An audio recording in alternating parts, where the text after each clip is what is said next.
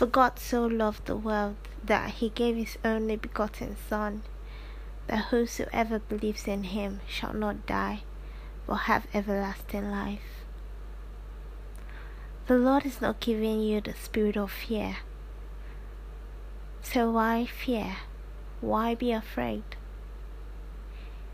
He is with you. He never left. He's always been there. He's with you. He's after you. He's before you. He loves you so much. All you have to do is have faith, hope, and believe. Trust him. He cares for you. He loves you with eternal love, with true love.